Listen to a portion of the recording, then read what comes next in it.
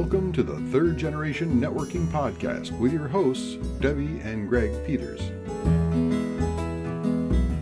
Hello, networkers. Welcome back to another episode of the Third Generation Networking Podcast. I'm Greg Peters, the reluctant networker, the superhero in residence, dad of two, and I got a couple cats here too. With me, of course, is my co-host, Debbie Peters, the networking guru, my mom and business partner. How you doing, Mom? I'm doing great. I think that we have made it through the holidays. Well, at least almost. We still have New Year's to go, right? We still got New Year's to make it through. But, New Year's has always felt like one of those sad afterthought holidays to me because, we were never growing up. We were never kind of big partiers or anything. So it was never so it was sort of like, ooh, Happy New Year. Okay, well, it's over. Let's go to bed. Yeah. It's like the afterthought. I like it when you kids are here because if you weren't, we don't even stay up to say do you even make it to midnight? No. I think one year, it was the year that Kaylee was born. It was Kaylee and I were the only ones up. She was about a month and change old. So she and I were awake at midnight and then I put her to bed and that's about it. You said, is this all there is? Yeah, that's it. Sorry, kid. I think actually there's a picture of me at like 7:45 with her on my chest, asleep. All right. So with regards to the podcast that we got together to talk about today. Last time we talked about kind of an interesting concept, the networking scorecard, and how to actually measure your networking activities and to consciously improve on them using a specific tool so that you can get better results. This year, this episode. Next week is this year. Next week is this year.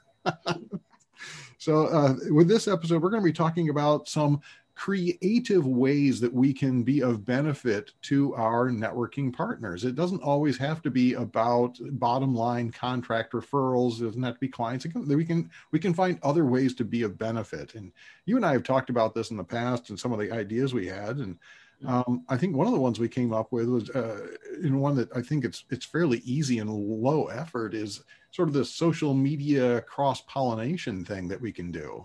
You want to elaborate a little on that? Well, this is funny because you know me, I don't do social media except to stalk it. Ever so often I make comments, but my friend Patty Cavens, who has become kind of a master at this, she actually had a short Zoom education moment. This is several months ago. She announced it at a BNI meeting and she said anyone can come, and another one of her BNI partners put it on. It was only like 15 minutes talking about how we could get the message out for all of us. And so we can go in and we can like people's posts. That's one level. And then we can comment. That's even better. And then we can share it. Mm-hmm. That's even better. So it's that keeping their post active and top of the heap on whatever the algorithms are for that moment. Right. It was actually, I saw I was speaking, or actually emceeing a program for the American Marketing Association, the Michigan chapter. And one of the speakers there, he was talking about those posts which are shared and commented and liked within the first half hour of their being posted tend to be spread much more widely. Again, depending on the service and the algorithm of the day, but they tend to get spread much more widely. So if you can actually get some friends that you can notify and say, "Hey, I just posted something. Would you be willing?" That's a big deal. If you can keep an eye on someone's feed, you are doing them a tremendous favor of sharing your social media weight with them. Yeah, getting it out to your network. So that, and it doesn't take really any time. It's probably the longest it takes for me is to comment and then to remember how to share, because I have to remember every time. That share button being pretty complicated. It wants to send me into your feed? Do you share to your publicly? Do you share to a group? Do you share to a page? There are more complexities to it. Yes. But being able to actually do that is, I mean, it's a huge thing, and it really doesn't take long. I think the challenge to it though is being intentional about it, because I know that when I go to Facebook, I just start paging through, and I just, whatever happens to show up shows up. But if I want to help a particular person, I need to go and look on their particular feed and see what they are doing, because like Facebook, you don't see everybody that's on your friends list. Well, I don't know if this works still, because of course Facebook changes itself every time it turns around. But I asked Jen Wensky how she was so able to keep track of everyone and do basically what we're talking about. And Jen's been gone now for several years, but she only goes into her notifications, or only went into her notifications. She never went into her Facebook feed or anyone's feed. So I think if you just go to notifications, you get stuff that maybe you're not even seeing normally. I don't know. Okay, but I'll check into that myself. Yeah, if not, then you should just have a list of people that you can do a search, and then spend 15 minutes. Yeah, and look and see what their most recent post was, like and share it, and move on to the next one. It doesn't have to take long, and it's in many ways it's showing appreciation for the efforts they're putting forth too. Mm-hmm. So. Yeah, and also if it happens to be an event, there's a fourth thing you could do, and that's invite people to it. Oh yeah, especially or even plan to go yourself. Yes, go in and say either that you're interested or going, and then also invite some people to come with you. Yeah, definitely. Okay, so that's one thing we can do is to help them out on social media. We can do sort of that cross pollination that can help them out, give them some of our social media juice, as it were. What else can we do? So another one that I thought of when we talk about being creative is all types of organizations are always looking for speakers. And so I think that in our network, and obviously we want to know that the people that we're proposing as speakers are good speakers. So yes, there is that. Number one, you might want to go to one of their events where they're putting on something that you can hear them speak. Number one, that would be the first creative thing. But the second part of that is, if you feel that they would make you look good as a speaker, is to propose them and say, this is why I think they would be good. This is a topic I think that would be of value to the membership. And it takes 3 seconds to do that. Or you can even take a little bit longer and do a Zoom call introduction if that's appropriate. Certainly. Now, there are some caveats to this one that I'm going to put out there just as a professional speaker. I spoke recently at a Kiwanis. It was the Lansing Club, and it was a great experience. And one of the things they said is, we are always looking for speakers. They meet weekly. And so for them to fill their calendar with speakers is a huge challenge. Being a service organization, they don't have a budget to bring in, big name professional speakers. And I understand that. There are people who are like me. We are professional speakers. This is how we make our living.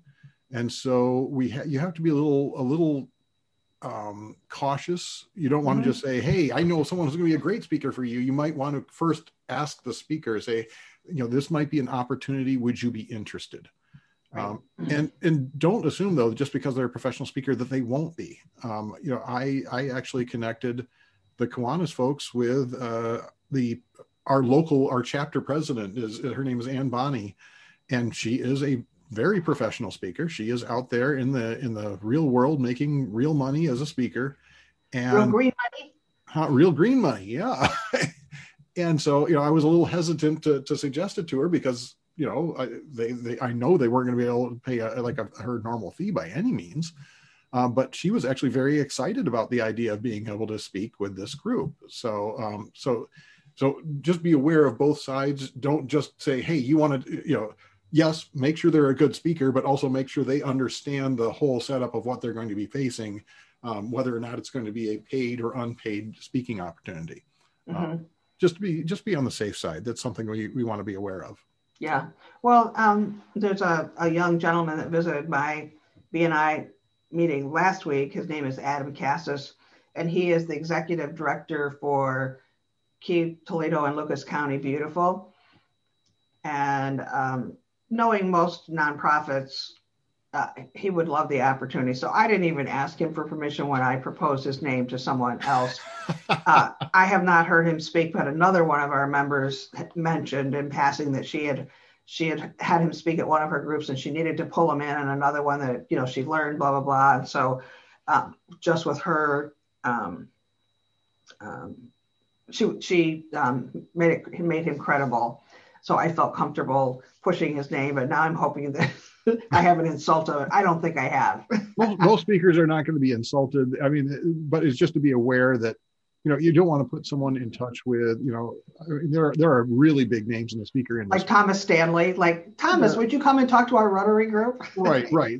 That's just not going to happen. No. You want to make sure you have an established relationship one way or the other so that you can feel comfortable putting that out, and let them be aware. You know, this is a service club, of course. Most professional speakers do understand that service clubs are probably not going to pay them, so it's not that big a deal. Well, and I hadn't thought about this when we started talking, but remember when I brought Scott Ginsberg, who is the name tag guy. The name tag guy. Just had a nice conversation with him the other day, actually. Yeah. I brought him to Toledo. This is probably 20 years ago, maybe more. And he is a paid speaker, although Greg shared with me that Scott is no longer speaking, that he is working for a paycheck now. Although he still has other things going on. It's not he has a lot of stuff going on. But at that point, you know, I reached out to him and said, you know, WEN doesn't have money to pay you. Maybe they can pay you $100 or whatever. And he said, tell you what, I'll come in and speak for WEN if you can find me 3 other speaking. If you can give my name out to 3 people, 3 organizations that could hire me. He didn't say they had to be closed events. Yeah. And I actually ended up getting him 2. I put his name out to 3. I got 2 closed speaking events for him, one of which became a long-term client of his. I didn't know you did that. That's cool. Yeah, he did. He spoke for a law firm, which he told me he never speaks for law firms. I'm like, you're speaking for this one. And he was right. He probably should never speak for law firms because, you know, what do they know about networking? But the other one was the YMCA, and they brought him back several times for large events. So he was very creative in being willing to speak at no charge for one group as long as he could, you know, at least have an opportunity with a couple other groups. Sure. Excellent. Okay, so this whole idea of speakers and then this benefits both the speaker and the group. So good on both sides. What other opportunities could we, special opportunities or unusual things could we do? Donations of our personal time. You know, what might we? Some examples of that be? When I'm meeting with people, I'm always, I don't learn about the business person and then separately learn about the personal side. I mix those 2 up. Wait a minute, they're connected? It's scary, isn't it?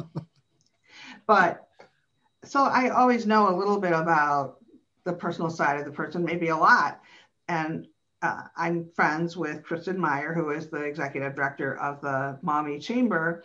And I don't even know how we got to talking about this, but she mentioned that she had never made pie crust. And maybe people know that I am a fairly good pie baker. And yes, my mother-in-law, who's now gone, she used to say that I made better pie crust than Granny, which is high praise. High praise, yes. So Kristen said she had never made pie crust. She had always just bought the Pillsbury, you know, in the cooler case pie crust. Yep. I said, do you want to learn? And she said, yeah, I would love to. So she came over one Sunday and we made pie crust and she loved it. So it's giving your personal expertise to someone else that wants to learn. And she's going to, as you know, I'm not the craftiest person in the whole world. Mm-hmm. And she is very crafty. And so we're going to do a girl crafting Sunday, although she may have a big project on her hands, bigger project than she had for me with pie dough. So she's going to teach me how to craft, which will be an interesting time. Well, and I think that's this ties into, you know, it's understanding that the person is more than just their business. It is the personal side is also, and I've had people, most people know that I'm a master black belt in Taekwondo. People will contact me not to know about networking, but to know about what I know about martial arts and how to pick out a good school for their kids. And, that's a whole different thing, but hey, I'm more than happy to help. That's something that I can do to be of value to the network. Yeah. And I think this is one of those things that I remember a few years back, I was giving a program, and one of the gentlemen who was in the audience, he'd been in the banking business for like 25 years and had recently lost his job. And he was saying, I have a hard time networking because I don't feel like I have anything to offer. Mm-hmm. And I said, well, you're kidding me, right? You've been in the banking business for 25 years. You have a wealth of experience there. You've put 2 kids through college. I'm sure there is information there that would be of value to other people in your network. You have traveled extensively. There is value in any of those experiences. I mean, we have to understand that we ourselves are more than just our business. We have all these things that we can provide that you never know when they're going to be of value to someone else. I agree. And I thought of the one that I didn't write down, that I just remembered it. And that is my closet shelf is full of white wine. Excuse me. It's not full of white wine. It's full of red wine. White wine doesn't last long. White wine doesn't last long. And I'm not a real huge fan of red wine. So, and typically when people come and bring house gifts or hostess gifts, they will bring a bottle. If they're bringing a bottle of wine, they bring a bottle of red wine, which then gets put on the shelf. So there's a full, huge shelf of red wine. I happened to mention it to my friend Carrie Brimmer, who is our graphic artist. Mm-hmm. And she said, we love red wine. So I'm meeting with Carrie this week to deliver a whole bunch of red wine to her. And it's going to clean up my shelf in my closet. I'm going to be happy and Carrie's going to be happy. So we've helped each other. And for all those people who gave her red wine, she really does appreciate it. Yeah. Unoaked Chardonnay, please. Unoaked Chardonnay is her preferred wine. But any gift you give is always from the heart. And that's the important thing. Yes. Because right, I can give it to someone else. Yep. There we go. Regifting.